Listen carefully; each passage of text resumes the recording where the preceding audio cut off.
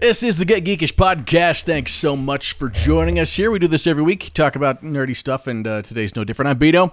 Over there is Derek, my co-pilot, compatriot, Dr. Magoose. wingman. And we decided this week we're going to talk a little bit about practical effects versus CGI. Now, this conversation came about because I just watched the new Season 4 Stranger Things and watched the bad guy in it, which I won't give any spoilers away because I know lots of people haven't watched it yet, but I can say his name, right? That's not a big deal. Yeah. He looks like, I haven't seen it, but he looks like Swamp Thing to me. So Yeah, it's Vecna. He's the guy that's in all the trailers. That's not giving anything away. But No. they talked about it after the fact. That was mostly practical effects. That was a dude in a rubber suit covered in teeth and tentacles and burns and stuff like that. He had to spend 8 or 9 hours getting into whenever he was doing that acting part. And it felt way more believable that he'd just done a CGI goblin or something like that. Well, I think that's like, I don't know. I think that the feel of the practical effects makes it more realistic. I mean, like, there's some good CGI out there. You know, there's parts where you're watching a movie, you can't even tell that they're acting in front of a blue screen, and you're like, oh, they weren't really in Philadelphia. That's shocker, you know. And then you got things like, you know, Top Gun. You were talking about that, the new Top Gun Maverick. They use a lot of practical effects with that, with real planes and everything like that, to get the real feel. And I will say from that one, too, I also saw that over the weekend. The shots from inside the planes, on the planes, and the cockpits up in the air are absolutely spectacular. I mean, a CGI version wouldn't be able to do it justice yet. I'm going to throw it out there because I will concede that I like some CGI. I like a lot of practical effects, and I think those movies that find that nice blend of having both are the way to go. But the way CGI is going, in the not too distant future, they're going to be able to make things that are good enough. But right now, it's still, what's that effect that a lot of like AI and CGI stuff can't do, where it's so perfect that your mind doesn't believe it? I don't know, but I know that they're working on a new Unreal Engine that is kind of like, almost like, you at first, you know, with humans, it's still like, with characters like that, it's still kind of like there's something a little off. Yeah. You can look at it and go, okay, but like with the landscapes and everything like that, I had to sit there and just like stare at it. I'm like, that's not real. Oh, is this, Like is this that a picture looks- of that green forest that was going around social media this week?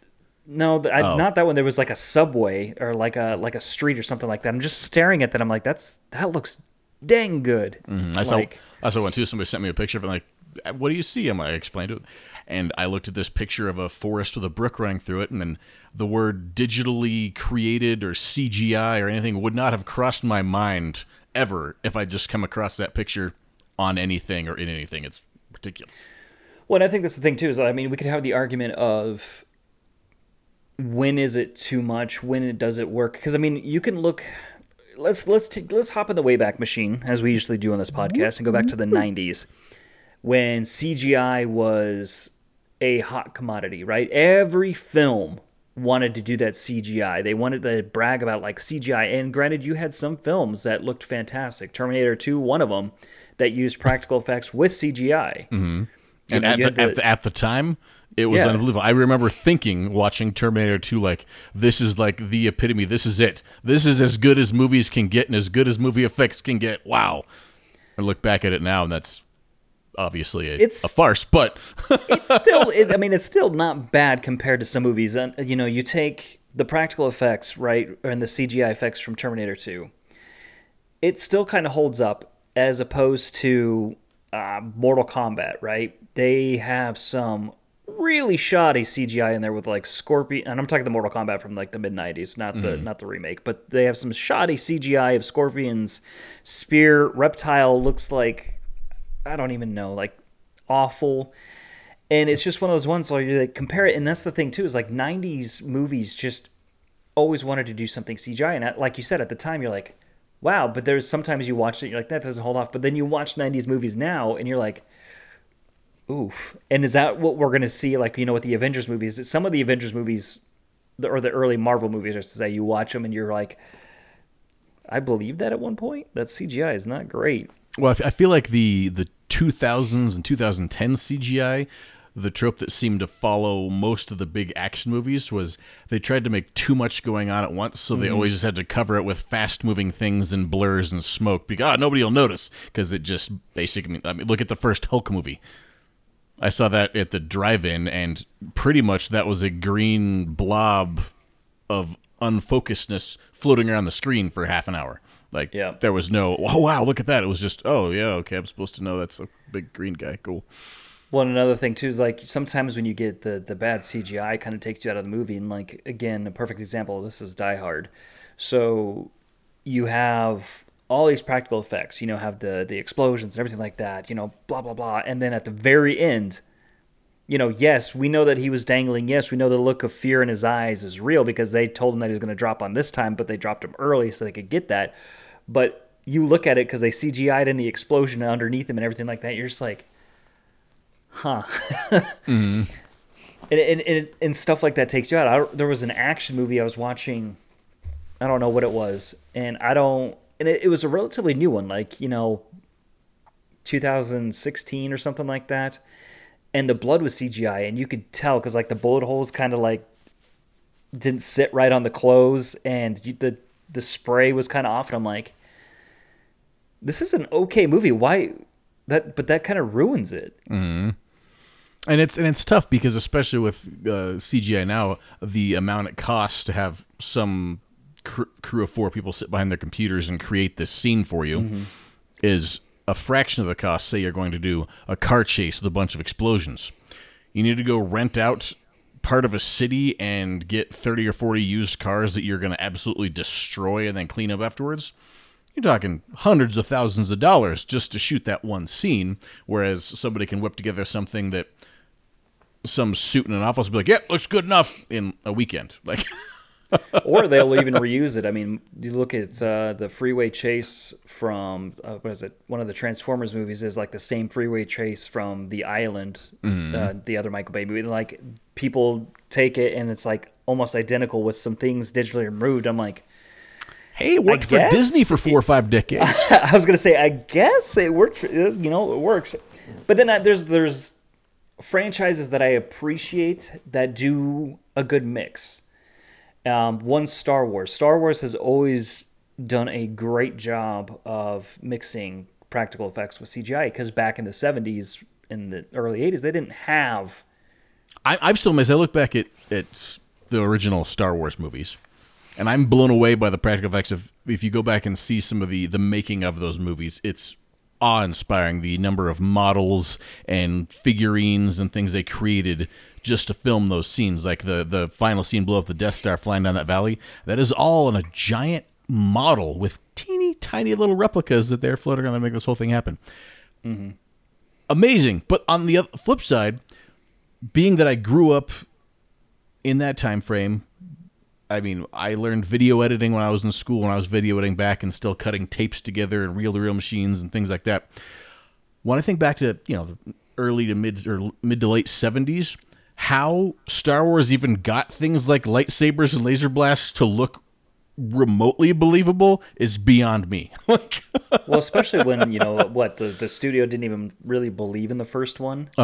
And you look at, you know, this is another podcast that we could do, is like, you know, sci-fi movies before Star Wars that are decent, but like even you look at some of those and you're like, the technology is just, it's not there. And the fact that they did such a great job and did such a great job with the practical effects, you know, with the costumes and everything. Granted, some of the claymation stands out kind of weird, and obviously George Lucas re-edits where he added in the CGI, which is just god-awful now, is one of those ones. And that's again, Star Wars is like a perfect example of what to do and what not to do. Because those re-edits of that CGI, when you're watching them now, you're like... They stand out. Oh, horribly. That looks awful. I mean, let's go, Green Lantern, Ryan Reynolds' movie. How much better would that movie have been had they just put him in a green suit? Like a real costume rather than a CGI one? Yeah, and a lot of the new ones, I mean, the Eternals did a lot of it, where there was so much CGI mixed stuff, but they still had some real costumes on there, so it was still kind of believable, but it seems like they touch everything up. If we circle back around to Maverick, the amount of CGI and retouching that goes into movies, I think most people don't even grasp. You see Tom Cruise welcoming people to theaters before Top Gun Maverick. Tom Cruise is not a spring chicken anymore, and he's getting a little long on the tooth in some way. And then you see him on screen, and you're like, how do you look 29 again? Right. Like, you can't do that with just makeup. And so all the different things that go through and then just touch everybody's faces up, adjust them, which is cool that they can make somebody look older or younger in a plot. Like, I still get blown away. Like, see Professor Xavier and Magneto, watching them get 20 years younger for a scene and showing back, and it's believable enough looking. You're like, oh, that's way cool. Well, and that's what I was going to say is, like, there's some movies that try to do the de-aging, you know, especially when they were first working with it, and you're like, that doesn't look right, you know. You look at some of the Marvel movies, they did a great job with Michael Douglas, you know. Some people are like, but like, I'm the young Robert Downey Jr. for that flashback when he's with his parents, and I'm just like, that one, I'm like, there's something kind of off. And even with Luke in The Mandalorian, you're like, I get it. It's just off enough where you're like, yeah, it's a good try. I got you. And that's the same thing. I mean, even with the new Hulk is, you know, when they're the brainy one where with his glasses and everything, and then he's, you know, talking, I'm like, there's just something off. That's not working. But I do appreciate movies, especially like the Jurassic Park franchise too, that tries to still do the practical effects. Granted, sometimes when movies do the practical effects with the CGI, it's very noticeable between the two. And I think that was what in Jurassic Park 2. Well, the interesting thing about that, because I always think of the first Jurassic Park movie as like the one that brought practical effects back to the forefront. Because at the point everything was going all CGI, and they said, no, we are going to use practical effects for this. But Spielberg in that movie is part of the reason CGI took off, is because as the story goes, I wasn't there, so it's all hearsay and internet talk, is when they were making that movie, he basically pitted practical effects teams and digital effects teams against each other, and the CGI team came up with a version of the T-Rex that was all digital, that was so believable that Spielberg said, okay, we're going to use them both and we're going to fix it in here. But if they'd done a cruddy job, Spielberg would not have used near as much CGI the first Jurassic Park, and probably would have taken out a bunch of scenes that we love today because they would have been dang near impossible to do. And it's it's weird to experience how a practical effect movie is one of the movies that made CGI more relevant.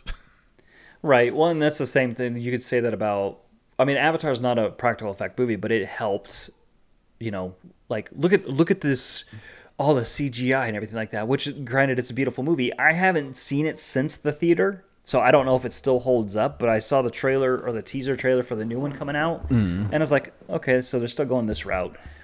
But it's also one of those ones too where Hollywood kind of looks at it where, like, you're like, we could put out a movie with, you know, like this, but if it's heavy CGI, it's going to take longer, especially if you want it done right. Like, done right would be, and I hate to say this, but Transformers.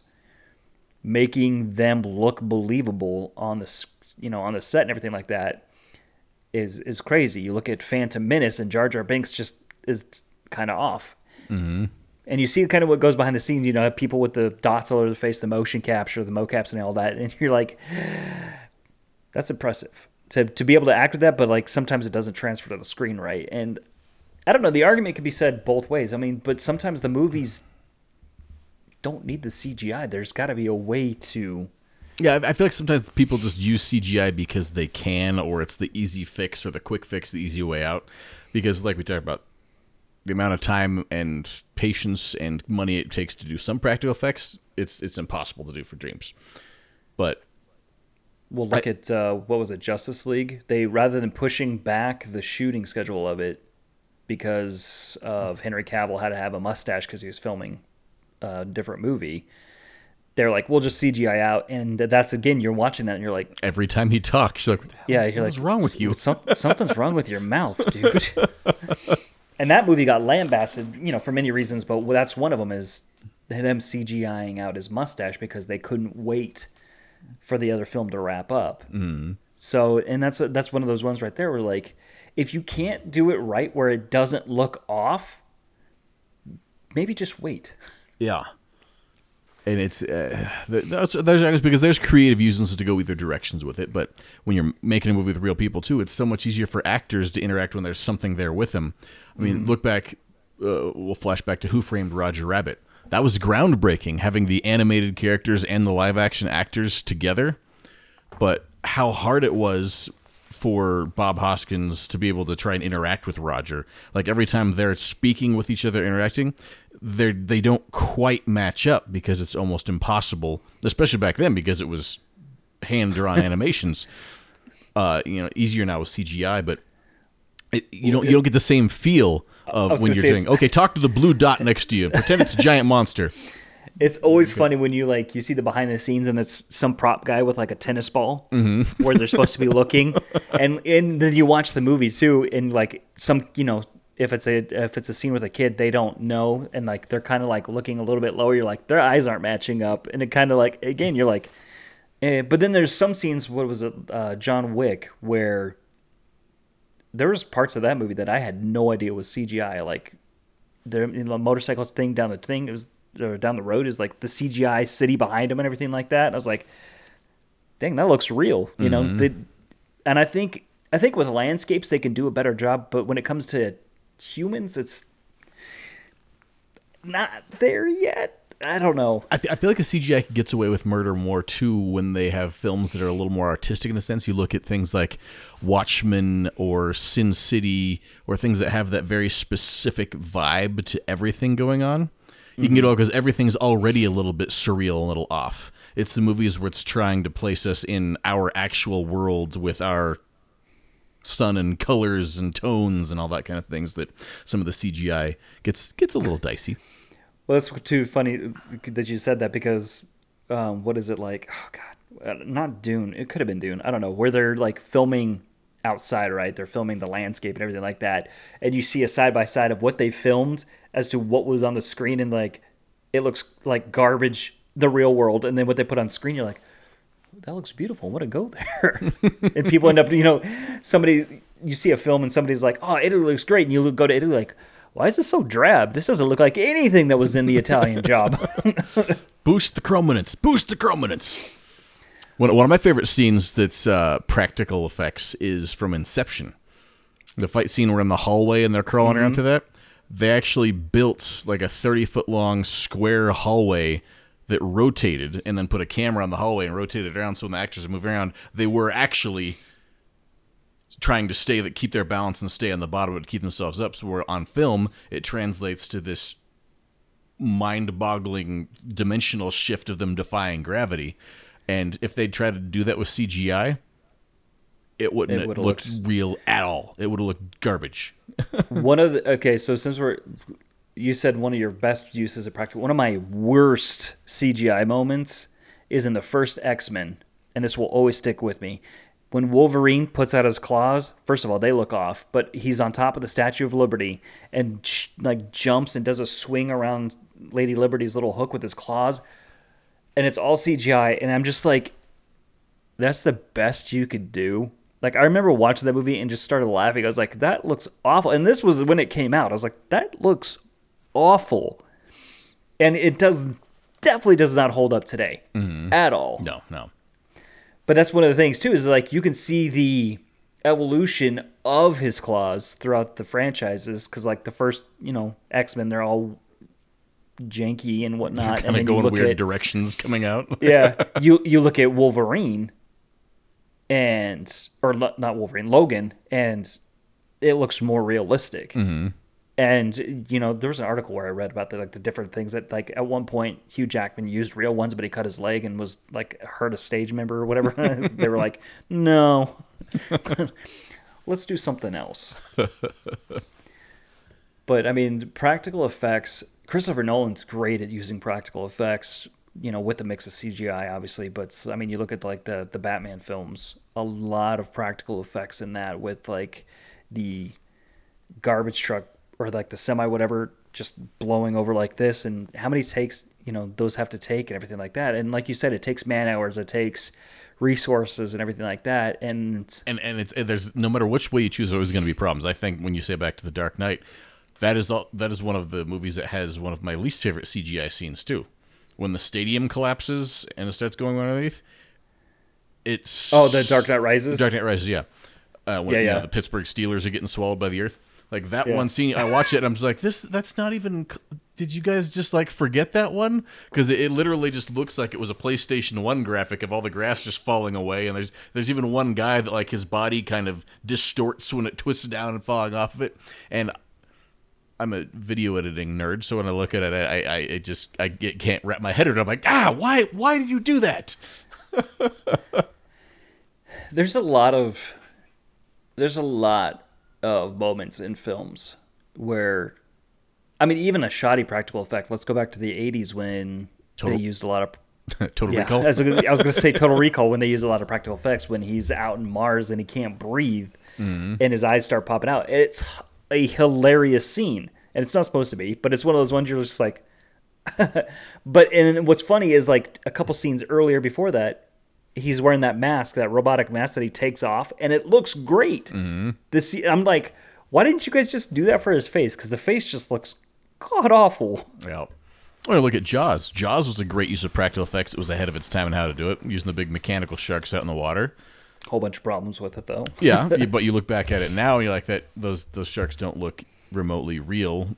But at the time, it was amazing, and you can still find a few spots where you find some cast members or little parts of animatronics and boats sticking out of the robots you can see on it, and it's just a whole new set of circumstances. The first King Kong movie, amazing use of practical effects.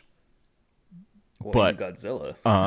But compared to how technology has progressed, they don't seem it, but you transfer yourself back to what they had available. It's fantastic.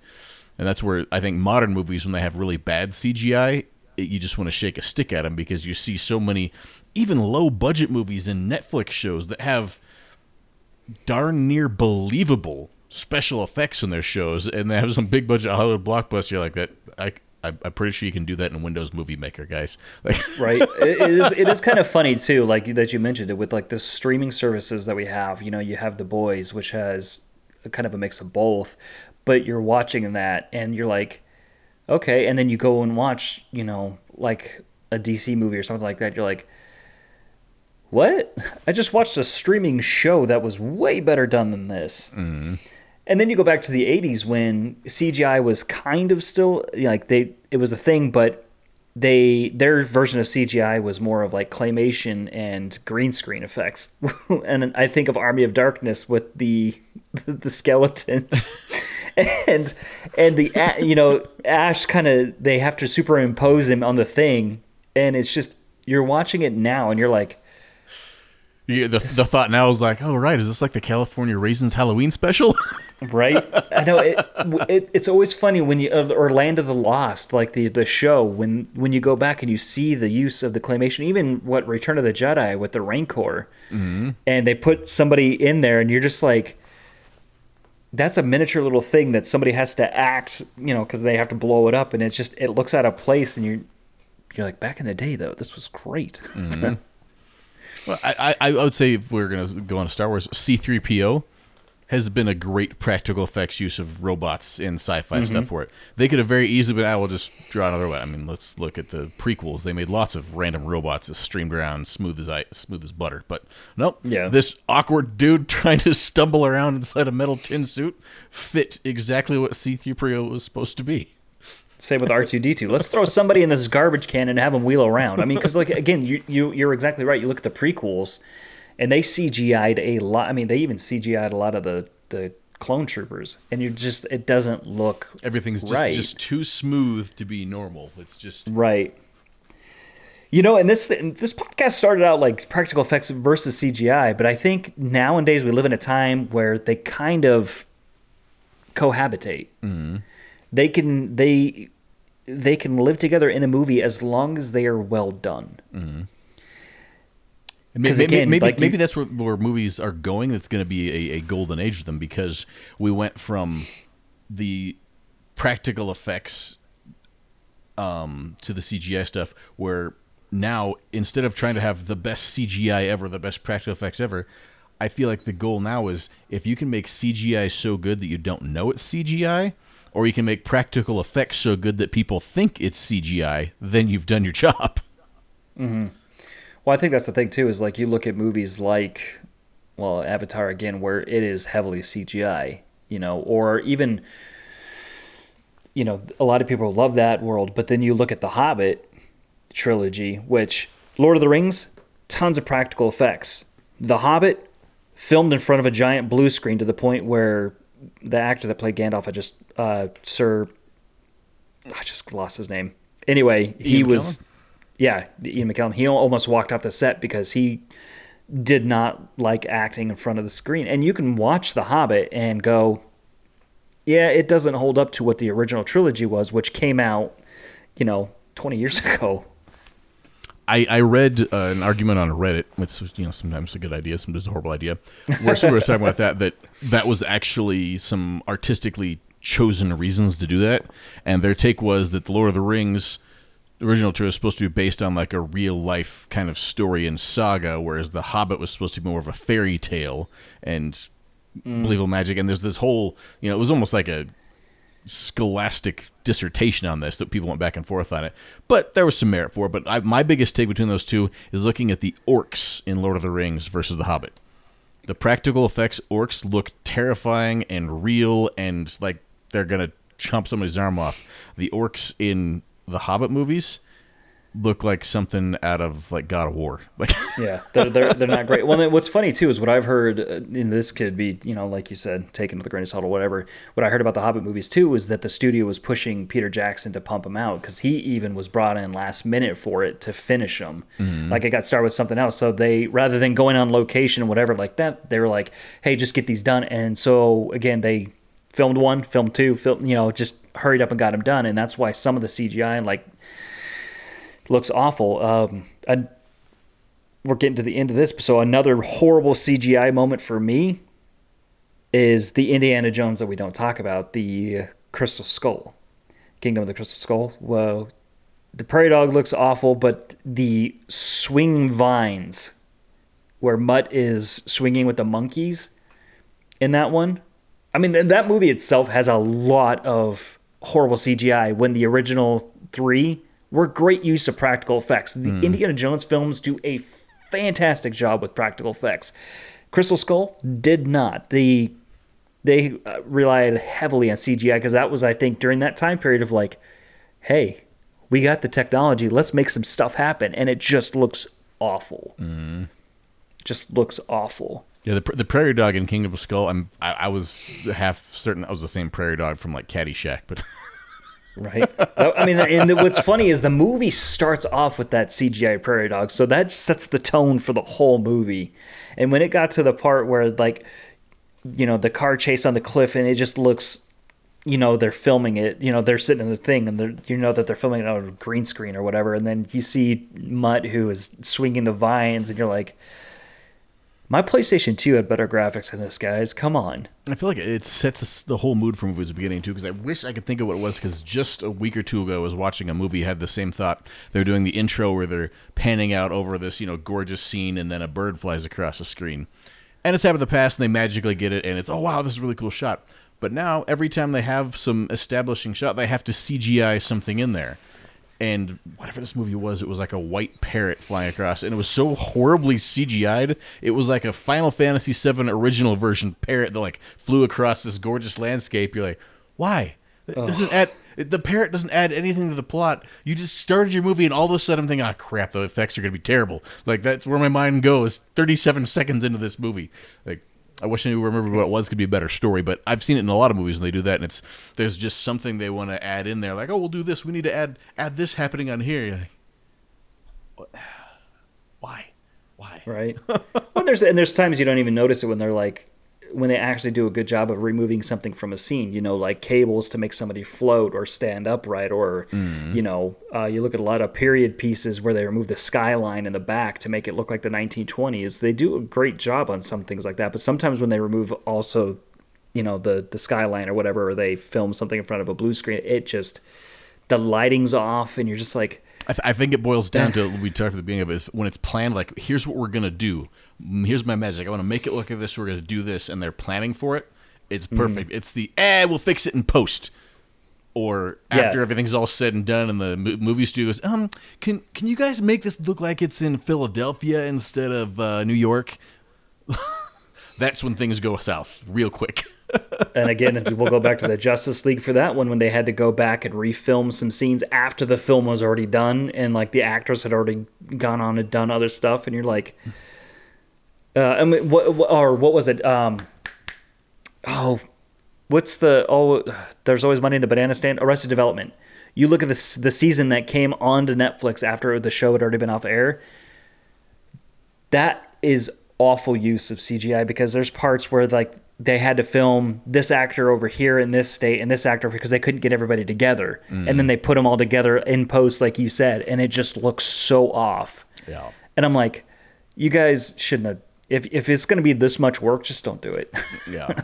But everybody gets excited about it, and I mean, from the creative side, you get something done, and these people are so, oh, this is amazing, oh, this looks so great, it's so great, and then 3 months later, then, oh, I could have done that better. Oh, yeah, that's not quite right. So it's tough, but yeah.